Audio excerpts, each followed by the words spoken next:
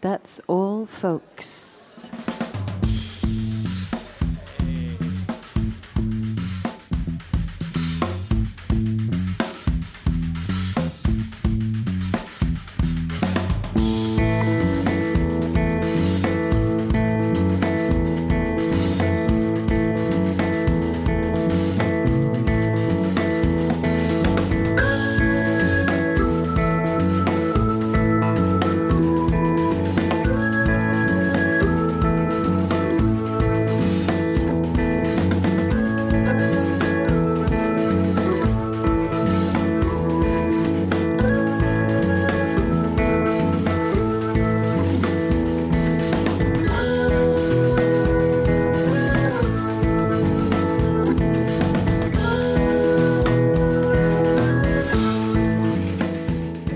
That's all folks, buonasera a tutti da Valerio Mirabella, buonasera a chi è venuto qui al volume. Mercoledì 28 settembre, oggi inizia la nuova stagione di That's all folks, i nostri 2 mercoledì in diretta al volume di Firenze, probabilmente lo porteremo anche a Roma, stiamo aspettando di capire dove. La grande novità di quest'anno è che facciamo uno streaming su doppia piattaforma, That's all folks si sdoppia, perché stiamo trasmettendo sul nostro sito di riferimento www.derust.it, che è la radio che ha accolto That's all folks, che ricordiamo ai nostri ascoltatori o chi dovesse essere per la prima volta in ascolto di questo programma. È nato quasi 8 anni fa dentro Radio Fandango, poi è migrato verso The Roost e quest'anno si sdoppia, come dicevo all'inizio, e arriva anche su Radio Volume, che è un progetto che è nato proprio qui all'interno delle pareti del volume di Firenze, nel cuore della movida fiorentina, come amiamo dire qui. È nata questa idea di radio insieme al nostro amico e collaboratore Neri Brunacci, che salutiamo e ringraziamo, che è come sempre qui presente in sala quando noi facciamo le nostre dirette. Nasce Radio Volume, sono in programmazione una serie di idee che tra pochissimo prenderanno vita nelle frequenze virtuali di Radio Volume. Stay tuned, perché ci saranno parecchi personaggi che bazzicano il volume alle prese con i microfoni, le parole, le selezioni musicali. Questo è il primo programma che approda su Radio Volume. Noi staremo sia su The Roost che su Radio Volume, come vi ho detto già, 2 mercoledì al mese. Oggi inauguriamo la nostra nuova stagione 2016-2017 e lo facciamo con un artista che stimiamo molto. Lui è la voce e la chitarra dei Vickers, band psichedelica. Userei solamente questo tag, per te va bene. Fiorentina, con parecchi anni di attività alle spalle, album pubblicati, grandi tour anche all'estero, sono venute tante volte a Roma e so anche che a Roma fanno dei gran bei numeri, come qui a Firenze. Nel frattempo Andrea Mastropietro, così si chiama la voce e la chitarra dei Vickers, ha trovato il tempo, le risorse e soprattutto probabilmente si è messo in comunicazione col suo desiderio di produrre qualcosa che somigliasse solamente alle parole che gli ronzavano in testa, che erano in italiano, e quindi ha deciso di approdare alla scrittura in italiano e di pubblicare il suo album d'esordio. Ha scelto un moniker molto interessante che si chiama ALBERO, tra poco scopriremo anche perché, a me l'ha detto ovviamente già a microfoni spenti. Il suo disco d'esordio esce il 20 ottobre per Technicolor Dischi, si chiama Oltre quello che c'è. Io ho avuto la fortuna di ascoltarlo in anteprima, è molto molto interessante. Per gli amanti della psichedelia dei Vickers potete trovare sicuramente delle atmosfere dilatate, però il contenuto dei testi è quello che forse è la vera cifra stilistica di questa operazione. Per la prima volta ce lo viene a raccontare ai microfoni, so che ha fatto qualche uscita live prima di arrivare qui da noi al volume, però è la prima volta che arriva in una radio a parlare proprio di Oltre quello che c'è, quindi siamo molto contenti. Tra pochissimo sarà qui sul palco, ci suonerà 4 brani in acustico e ci regalerà delle chiacchiere, delle osservazioni. Anche lui ha fatto radio, quindi ce lo aspettiamo chiacchierone qui sul palco del volume. E iniziamo questa puntata di That's all folks con un paio di novità. Una è un ritorno, perché sono tornate le nostre derive, i nostri mixtape, che il sottoscritto Valerio Mirabella, che quando sta in console ama farsi chiamare Elvis del Mar, insieme a Persian Pelican, che è un cantautore marchigiano, ha pubblicato un album molto bello quest'anno, si chiama The Sleeping Beauty. Una volta alla settimana ci mettiamo insieme, incrociamo 5 selezioni a testa, le missiamo, le rendiamo disponibili su sul nostro sito The Roost. Quest'anno, questa settimana, il drifting, la nostra deriva è stata tutta incentrata sul lavoro di Richard Swift, che è un artista, un produttore, un personaggio che sta animando la West Coast americana e non solo, che alterna produzioni di band, di progetti anche di altissimo profilo. Ormai è praticamente il terzo elemento dei Black Keys, molto amico di Dan Auerbach, e lavora spessissimo a fianco di uno forse dei rocker più famosi al momento. Ha lavorato anche all'ultimo album di Lee Fields, è andato a toccare anche territori più cari alla soul music, ma lavora anche con tanti artisti emergenti, soprattutto come produttore artistico, e quindi abbiamo dedicato tutta una deriva firmata The Roost all'opera di Richard Swift. Ovviamente ci sarà un secondo capitolo perché ha prodotto davvero tanti album, e il nostro drifting di questa settimana inizia invece con un suo brano che apre un suo progetto parallelo che usciva nel 2008 sempre per la Secretly Canadian. Si chiamava Richard Swift as Onassis e partiva così: Whistle at the Bottom of His Shoe.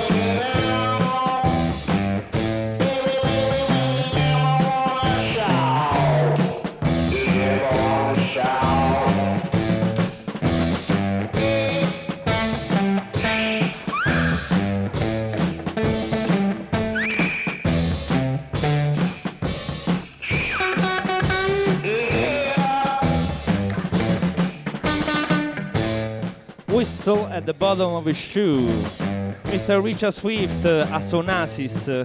Così inizia il nostro drifting di questa settimana, che si chiama Swifting, interamente dedicato all'opera di Richard Swift. Parliamo di altri due album prima di imitare Andrea sul palco, che sono usciti da pochissimo, due novità fresche che hanno a che fare ancora una volta con la California, con la West Coast.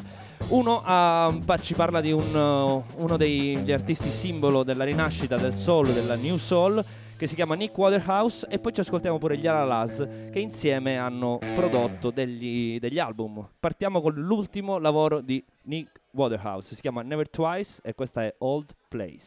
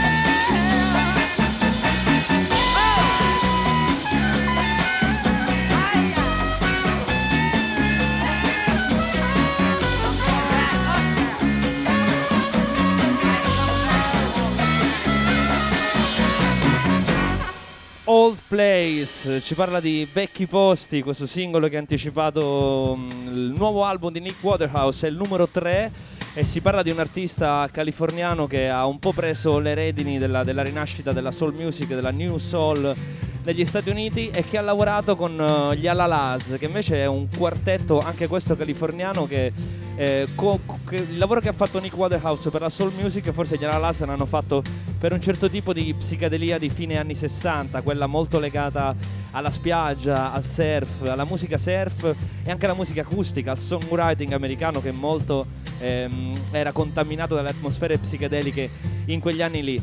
Tant'è vero che Nick Waterhouse ha pure prodotto i primi 2 album degli Alalas, che invece per il loro terzo lavoro, entrambi sono giunti al terzo lavoro, questa è una coincidenza, hanno deciso di provare i Valentine's Studios. Ora, bisognerebbe aprire una parentesi abbastanza lunga sui Valentine Studio Recording, perché sono degli studios a Los Angeles, che se non sbaglio sono proprio a Brooklyn, però non vorrei dire una scemenza, che sono stati fondati da Mr. Valentine, che aveva 2 passioni: l'audio, cioè la registrazione delle band e il suono, e le macchine.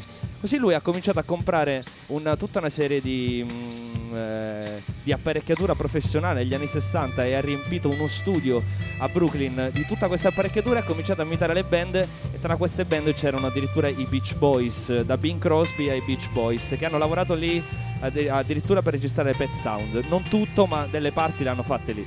Nel frattempo i tempi cambiavano, il suono cambiava, arrivava l'ondata rock, la potenza delle chitarre faceva da padrona. Poi la strumentazione non è stata più idonea, non è stata, diciamo, più al passo con quello che era il trend musicale di quegli anni, e così Mr. Valentine ha deciso di popolare il suo studio invece con dei pezzi di ricambio di automobile, perché anche lì aveva una grande passione per le auto d'epoca e quindi non c'erano tanti distributori di pezzi di ricambio a Los Angeles in quel periodo, e ha cominciato a mettere dentro il suo studio dei pezzi di auto e a fare grandissime esposizioni. Questo business andò meglio di quello dello studio, che venne semplicemente abbandonato ed è stato chiuso per 30 anni. Adesso ci sono un po' di band californiane contemporanee che stanno cominciando a registrare ai Valentine Studio. Gli Alalas hanno raccontato lungamente questa esperienza, dilungandosi anche su questi pezzi di automobili che sono ancora presenti in questo studio e queste apparecchiature agli anni 60 che sono assolutamente introvabili oggi. Ovviamente il loro album suona molto vintage, è il caso di dirlo, è molto bello, si chiama Calico Review e parte con questa Strange Hit, e noi poi ci gustiamo Andrea Mastropietro, a.k.a. l'Albero.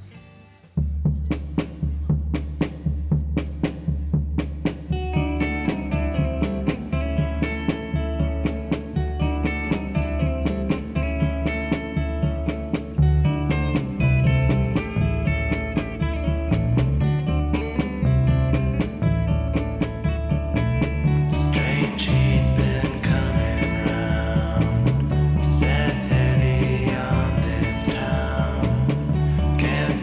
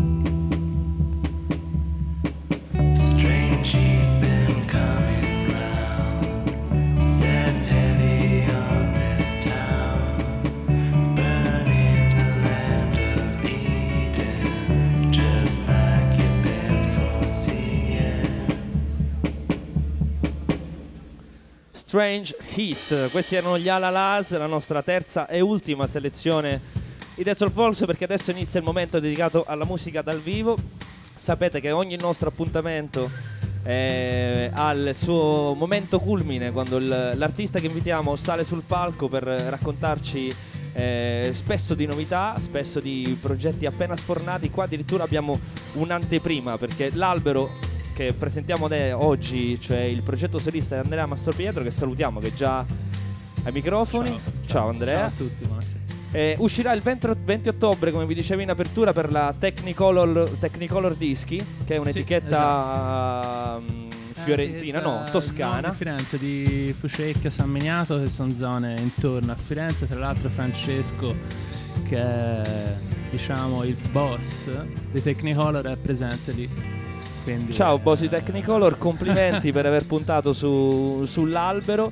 Vi dicevo che Andrea è voce e chitarra dei Vickers. Oggi abbiamo parlato tantissimo di psichedelia. Lo facciamo anche perché De Rusto è uno dei produttori, degli organizzatori del Rome Psych Fest, che è un festival psichedelico che faremo a Roma sabato e domenica. Ve ne parlerò bene quando chiuderemo la diretta con Andrea. Però insomma restiamo in tema, perché i Vickers, insieme ai Godzilla, insieme a altre band fiorentine e a tutto quello che ha fatto la Black Candy Records in questi anni, ha un po' dettato il trend toscano per quanto riguarda la psichedelia. E poi Andrea a un certo punto ha sentito l'esigenza di confrontarsi con la lingua italiana, di scrivere in italiano e soprattutto di deviare anche su certe atmosfere musicali. Hanno fatto capolino dei suoni sintetici.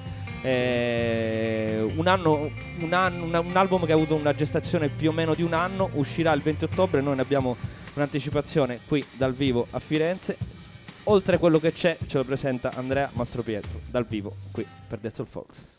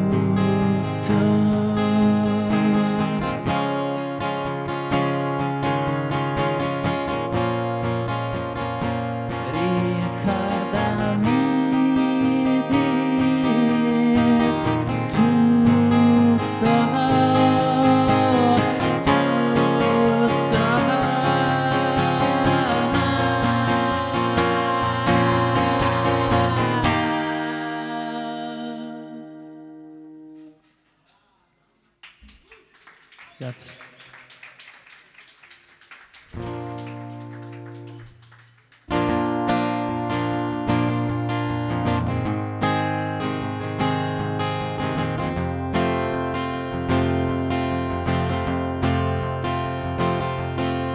Guardami in fondo agli occhi tuoi, io non so come fai. Credimi, arrivo male io, arrivo tardi io. Poi che dico io non so niente. Poi sono come dicevi te. Poi che dico io non vedo più. Non ho capito niente, niente più.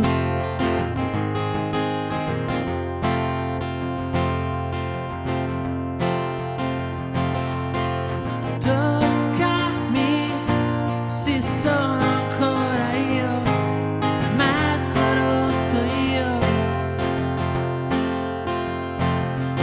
Ascoltami, non ho parole che non abbia detto te. E poi che dico io non so niente. Poi sono come dicevi te. E poi che dico io non sento più. Non ho capito niente, niente più.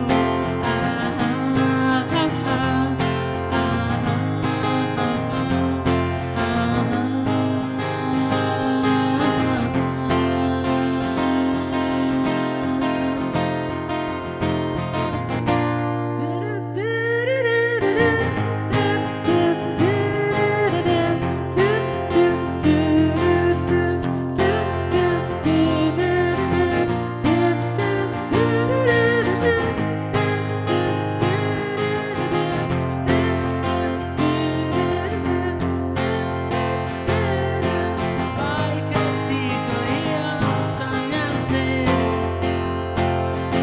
Poi sono come dicevi te. E poi che dico io non vedo più. Non ho capito niente, niente più.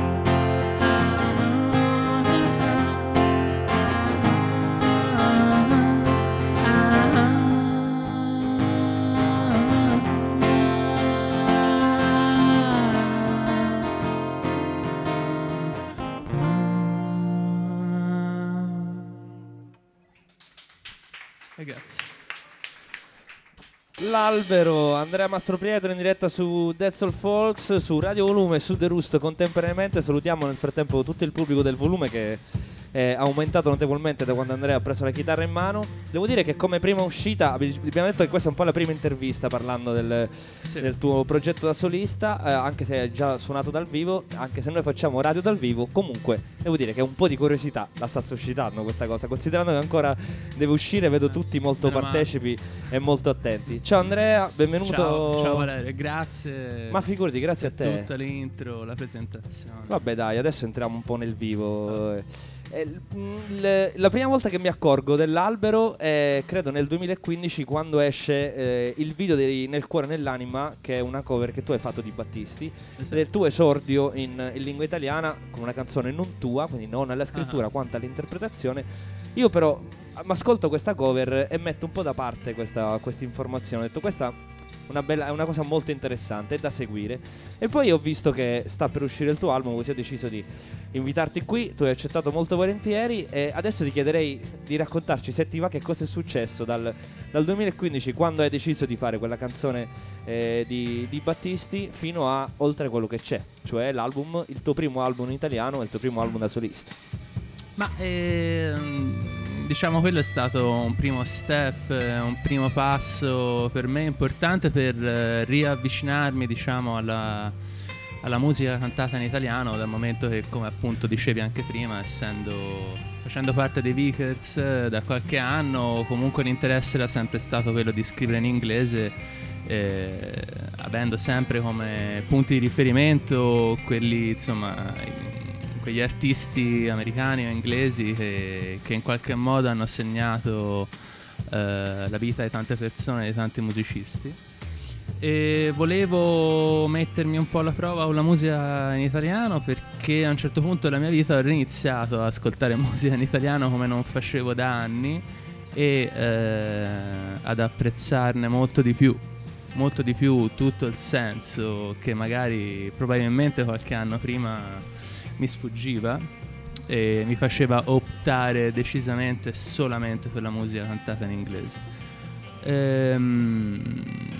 E ho deciso di partire da Battisti perché è stato un punto di riferimento prima ancora che iniziassi a scrivere in inglese, prima ancora che esistessero i Vickers. È stato un punto di riferimento musicale e quindi mi sembrava giusto partire da quello, anche per misurarmi un po' con la lingua in italiano. E siccome la cosa poi, diciamo, mi è piaciuta, ho cominciato a prenderci gusto, ho iniziato a scrivere sempre di più in italiano, una cosa tira l'altra, poi quello che veniva fuori piaceva a me, piaceva anche a quelle persone a cui facevo ascoltare le cose. Questa cosa mi ha convinto ancora di più ad andare avanti, e quindi nulla, eccoci qua. Senti, quindi un tuo vecchio amore in qualche modo è riuscito ad attualizzare il tuo percorso artistico. Tu dicevi che ascoltavi molto Battisti, poi un po' l'hai messo da parte. Sì, l'ho messo preso da da parte a un tendenze certo esterofile. punto. Io quando avevo 16, 15, 16 anni ascoltavo quasi solo Battisti, quindi mi ricordo che costringevo in qualsiasi modo i miei genitori a 14-15 anni a portarmi in giro per fiere dell'antiquariato, fiere del vinile, per potermi comprare qualche disco di Battisti, mi ricordo. Poi non so, per cose che succedono nella vita, in qualche modo poi è stato accantonato, e è curioso poi il modo in cui è venuto fuori di nuovo, appunto nella vita non sai mai poi. Quindi comunque questo tuo vecchio amore per la musica italiana era in un momento in cui non ti dedicavi alla scrittura, o non eri già un musicista, o andavi in giro a suonare i pezzi in italiano? No. Quindi diciamo che il tuo vero esordio come cantato in italiano è questo qui. Sì. Non cantavi ai tempi, hai iniziato a cantare con i Vickers e l'hai fatto in inglese. Ho scritto 2 o 3 canzoni in italiano e facevano talmente brutte e le ho cantate subito, e quindi poi no. Ma te le ricordi ancora queste 2 o 3? Non ti chiederò ovviamente di farle, non me tranquillo. ricordo. Tra l'altro forse qui c'è anche un amico con cui forse ho scritto un testo di quelle 2 o 3 canzoni quando ero in primo anno, secondo anno di liceo, insomma. Sì, cose. Senti, io vorrei divagare un po', se ti va.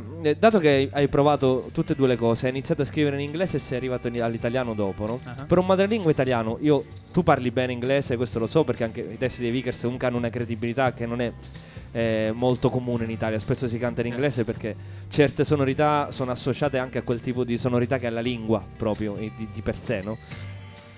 Quali le differenze che hai trovato tra il tuo approccio alla scrittura in inglese e quella in italiano? Perché comunque ogni cantautore ha la sua visione su questo, no? C'è chi dice: a me, io conosco talmente bene l'italiano che lo rispetto talmente tanto che se io dovessi scrivere in italiano quasi lo violerei rispetto ai grandi autori che ci sono stati. Preferisco l'inglese, che è una lingua più immediata, per esempio. Il tuo approccio qual è? Ma ovviamente dipende tanto anche da qual è, diciamo, la tua priorità, qual è il tuo equilibrio tra l'importanza che dai alla parte musicale e alla parte del testo. Dipende ovviamente anche da quello, soprattutto da quello. Io per queste canzoni qui ho cercato in qualche modo un equilibrio. L'ultima cosa che volevo fare, e credo di non aver fatto, è quello di sacrificare la parte musicale per dare spazio al fatto che scrivo in italiano. Allora per qualche modo i testi devono essere forse più importanti rispetto a quelli in inglese. Non mi sono fatto, francamente, non ho seguito questa linea di pensiero, quindi ho cercato assolutamente di non sacrificare la musica, anche perché è un disco in cui ho voluto anche fare delle cose, essendo il primo disco da solo, anche il primo disco che ho prodotto alla fine interamente da solo, mi piaceva proprio c'è anche... tanta musica inoltre, Sì, quello esatto, che c'è comunque. ci sono anche c'è tanta musica e ho fatto anche delle cose, ho avuto proprio il piacere di farle musicalmente parlando, proprio perché magari mettevo per la prima volta le mani su certe cose, su certi strumenti che non usavo in precedenza, e quindi non ho cercato assolutamente ho cercato un equilibrio tra le parole, senza sacrificare la melodia, senza sacrificare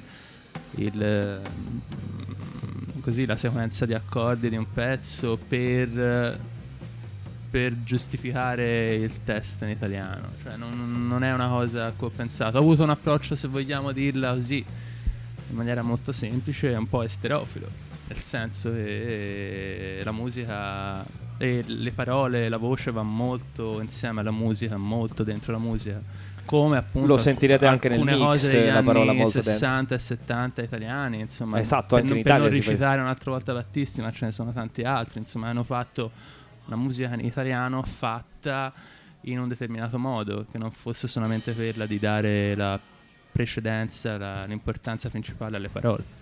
Quindi comunque c'è stato un desiderio di rinnovamento che si è declinato sia sotto l'aspetto, diciamo, della scrittura e del linguaggio, con la scelta dell'italiano, che sotto l'aspetto musicale, perché anche musicalmente c'è un forte scarto rispetto a quello che facevi con i Vickers. Parlavamo poco fa dell'utilizzo dei synth. Forte scarto magari no, perché alcune atmosfere sono abbastanza simili, Sì, comunque sì. sei sempre tu, no? È chiaro. Però, come hai detto tu, hai prodotto tutto da solo, e soprattutto hai voluto questo suono sintetico abbastanza presente nel disco, che tra l'altro un po' nel cantautorato contemporaneo, anche internazionale, va molto questo suono sintetico, no? Forse il rock sì, lo usa, ma continua a sopravvivere il rock, diciamo, Sì. guitar driven, direbbero gli inglesi, trainato alla chitarra, mentre il songwriting è molto sintetico. Sì, ho dato molto spazio ai sintetizzatori e anche alla chitarra acustica, che è uno strumento che adoro tantissimo, quanto anche poco so suonare malamente, perché non volevo introdurre per esempio chitarre elettriche, e non l'ho fatto, quindi ho mantenuto, diciamo, la mia idea era quella di mantenere una base abbastanza folcheggiante. Mi piaceva sentire le chitarre acustiche, ma mi piaceva sentire anche qualcosa di molto poco acustico come sintetizzatori, e facendo i primi esperimenti in studio con Francesco Taddei di Technicolor Dischi, che ha seguito tutto il disco, la registrazione insieme a me, e ha suonato poi la maggior parte dei sintetizzatori che ci sono nel disco. Abbiamo sperimentato un po' e dopo i primi risultati le cose, insomma, sembravano belle. Questo mix tra una base abbastanza folk e qualcosa invece di più sintetico, come dicevi te. Insomma, è un esperimento che ho fatto, mi piace. Senti, ti è capitato mai di presentare una canzone dal vivo? Di dire questa canzone l'ho scritta qui e lì, parla di questo e questo, o prendetela così, o forse prendete... qualche altra radio, sì. Ti posso chiedere di presentare il pezzo che hai in scaletta adesso?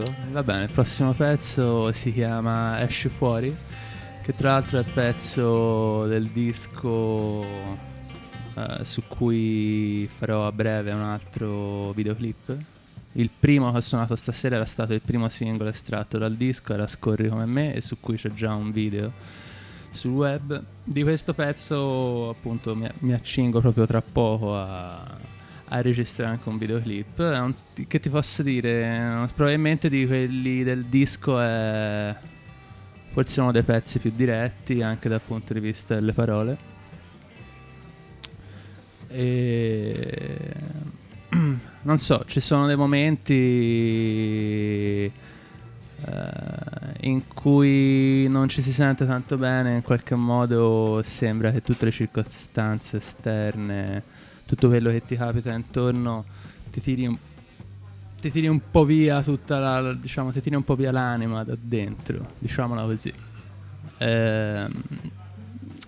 E la canzone parte proprio dicendo questo: esci fuori, anima mia. E succede in questa vita, ci siano dei momenti in cui proprio ti tirano anche fuori il peggio in qualche modo, e poi si ritorna sempre ad aggrapparsi alle cose che contano davvero, le cose più importanti, tra queste anche la musica. Grazie alla sincerità. Prego. L'Albero dal vivo al volume di Firenze.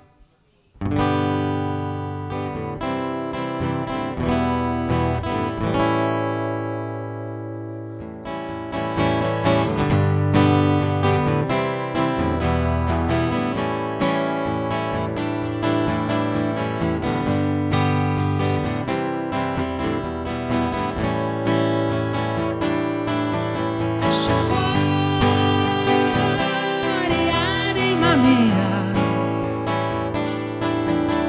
ormai non sei più mia, e lo so, hanno fottuto pure te.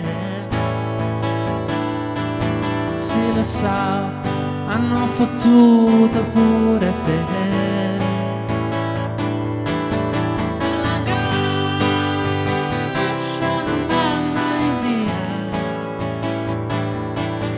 Era dentro la mia follia.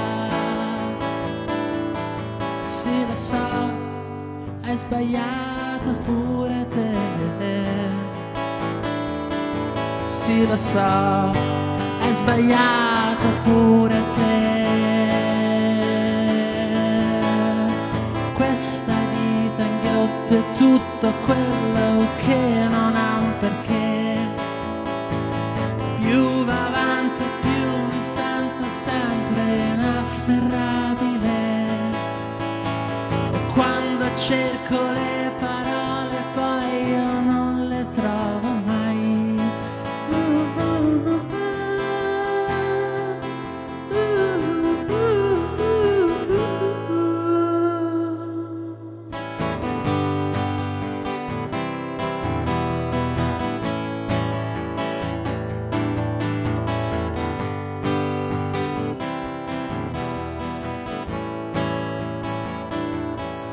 Non c'è niente come te, non c'è niente come te. Non capisco, questa vita si nasconde dentro me. Più avanti a tutto sembra impossibile. E dovrei andare oltre il tempo e oltre quello che c'è qua.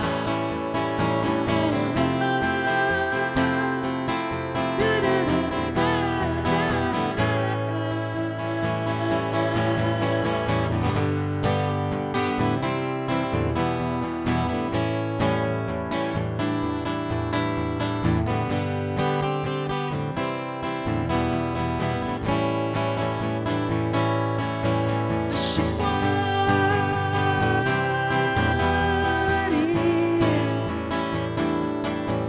esci fuori,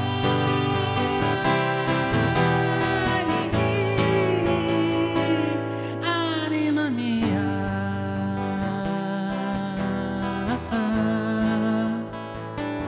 anima mia,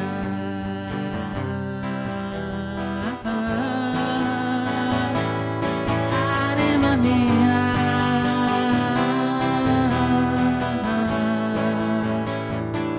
anima mia.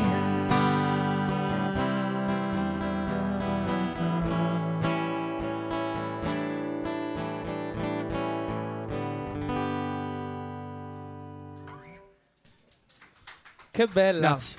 Esci fuori, l'Albero dal vivo per Desert Folks. Questo è un brano, come diceva Andrea, che tra pochissimo avrà anche un video che vi potete vedere anche su YouTube. Speriamo che, insomma, che l'album possa raggiungere quanta più gente possibile dal 20 ottobre quando uscirà. Io adesso che la discussione si è fatta un po' più calda, purtroppo mi tocca riprendere quella domanda stupida che ho preannunciato all'inizio, cioè per quale motivo hai scelto di chiamarti l'Albero, però è la prima intervista, quindi mi prendo il primato di questa domanda, Sei perché il tanto primo. la faranno tutti gli altri, il primo la può Sei ancora il fare, gli altri dovranno venire a documentare sul podcast di That's All Folks. Allora, come mai sì. hai scelto di chiamarti l'Albero?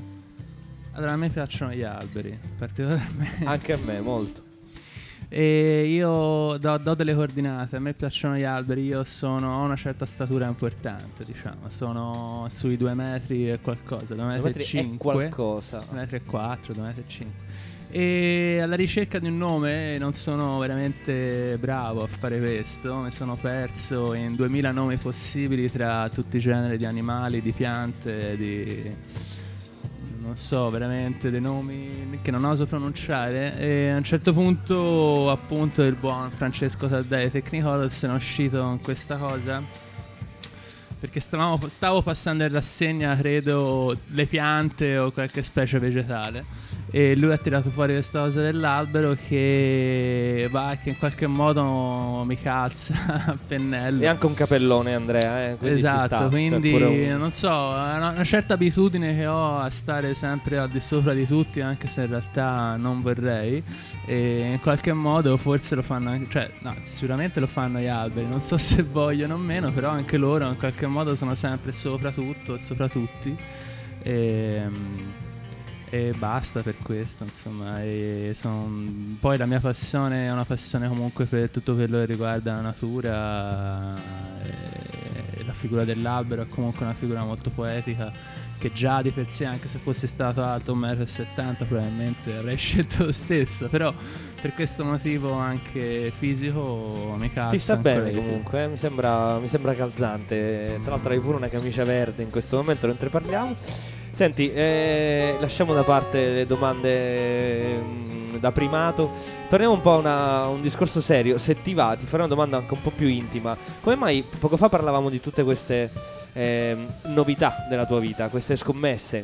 Scrivere in italiano, attualizzare un po' i suoni, cioè confrontarsi con un nuovo modo di pensare alla musica. Come mai in questo momento, tra il 2015 e il 2016, hai sentito l'esigenza di tornare a te stesso e fare questo percorso qui? Non capita, cioè immagino che a un certo punto questa cosa avvenga più o meno spontaneamente. Sì, non lo so. È capitato. In realtà è capitato, mi capita tante cose.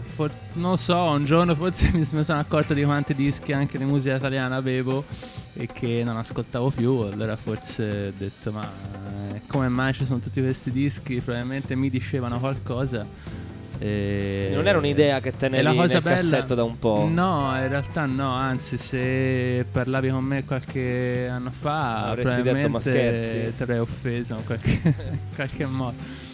E quindi non so, succede, sì, certe cose cambiano, non saprei dirti come mai. La cosa che mi ha fatto veramente, la cosa che mi ha sorpreso è stata riascoltare le cose che non sentivo da tanto e trovarci così, fare il riascolto dopo tutte le esperienze vissute anche come musicista con i Vickers, dopo aver ascoltato anche tanta altra musica, riascoltare certe cose italiane anche degli anni 60, 70, 80. Ma puoi fare qualche nome così al volo se ti va? Ho ascoltato di tutto, da artisti come diciamo di musica strumentale, musica per film, da Piero Piccioni, Piero Umiliani, passando per Paolo Conte, Piero Ciampi, che non avevo per esempio mai capito quando avevo 16 anni. Sì, non è per un sedicenne. Ascoltare Piero Ciampi quando sei sui 30, vabbè, è un'altra cosa. Questo è questo, diciamo, la cosa più importante è questa, cioè riascoltare quelle cose che già conoscevi, già avevi sentito, ma trovarci dentro tutta un'altra cosa e tutto un altro immaginario che non pensavi. Quindi. Senti, poco fa lontano dai microfoni abbiamo un po' parlato anche di che cosa senti tu rispetto al futuro, tra virgolette, di quest'album, no? Ti vorrei fare questa domanda. È un'opera importante, la tua prima opera solista, ha un titolo che ne spiega un po' l'anima, oltre quello che c'è. È stato un modo di voler guardare oltre per te, no? Anche oltre le cose. Il 20 ottobre uscirà questo disco e da lì ci sarà un po' qualcosa che andrà oltre quello che c'è, perché un disco quando si lascia andare in qualche modo poi cammina con le sue gambe, no? Si può essere artefici di... Dipende dove va, però Dipende dove va, certo, sperando che cammini chiaramente. Speriamo, sì. Ti andrebbe di riraccontarmi, ovviamente, che cosa ti aspetti di quest'album che esce oggi nel 2016 in questa strana terra musicale che si chiama Italia? Niente? Nel senso che non che non mi aspetto niente perché parto negativo o pessimista, ma in tutti i sensi, nel senso che proprio, appunto, come ti dicevo prima, non so in realtà che tipo di risultato può dare questo disco. È una cosa sconosciuta anche per me. Ci sono tanti motivi, ovviamente, per il fatto che sono da solo per la prima volta, quindi tutto quello che scrivo rispondo totalmente a tutto quello che faccio io e basta, io da solo. Probabilmente anche questo incide e fa la sua parte, il fatto di cantare in italiano in occasioni anche come quella di stasera, quando parli la tua lingua, che è la tua lingua madre, davanti a persone che capiscono tutto quello che dici, rispetto invece all'inglese, che molte volte, anche soprattutto per esempio in un genere come quello psichedelico, può mascherare comunque certe sensazioni. Certo. Cioè, immagino che dire la parola anima, esatto, per esempio, poco fa esci fuori, è un pezzo molto forte. Esci fuori, probabilmente non avrei mai potuto concepirla, scriverla nello stesso modo, con quelle parole, sentirla mentre la canto in quel modo lì, perché comunque sono parole della mia lingua, quindi è totalmente un'altra cosa. Però è pure bello questo che non sa che cosa si aspettarti. Cioè, io spero ovviamente tutto il meglio possibile, però non ti saprei dire. Anche altri amici, persone mi hanno chiesto una ipotetica previsione, ma non lo so. non ho assolutamente idea di tutto quello. Per ora diciamo che quei pochi che hanno sentito il disco, diciamo, è andata bene, nel senso che è piaciuto il singolo Scorri come me, è piaciuto la cover di Battisti idem, per cui vediamo, insomma. Ovviamente ti auguriamo buona fortuna. Abbiamo l'ultimo brano in scaletta. Io, siccome te la sei cavata benissimo sull'ultima volta che te l'ho chiesto, ti richiedo di presentarcelo, se ti va. Sì, ma io a questo punto faccio la cover, visto che ne abbiamo già parlato. Non so se mi ricordo tutte esattamente le parole, perché non la suono mai. Va bene. Però io la faccio lo stesso. Grazie.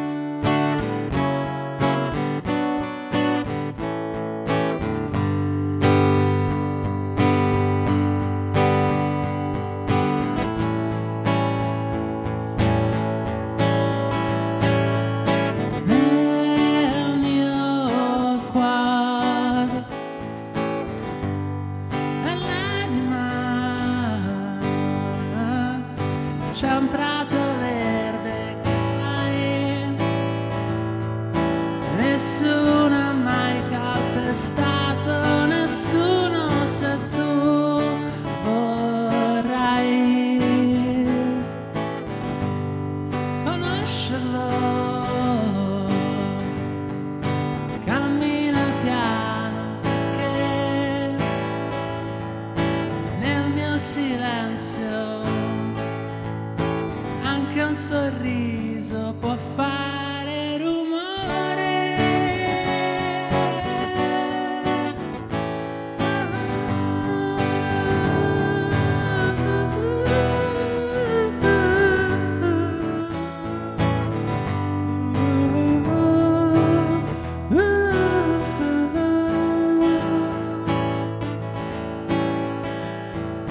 Nel mio cuore, nell'anima, prato verde che mai Non mi ricordo. ombre lontane di gente sola che per un attimo è stata qui per lasciare posto a te, posto a te, posto a te, posto a te, posto a te, posto a te.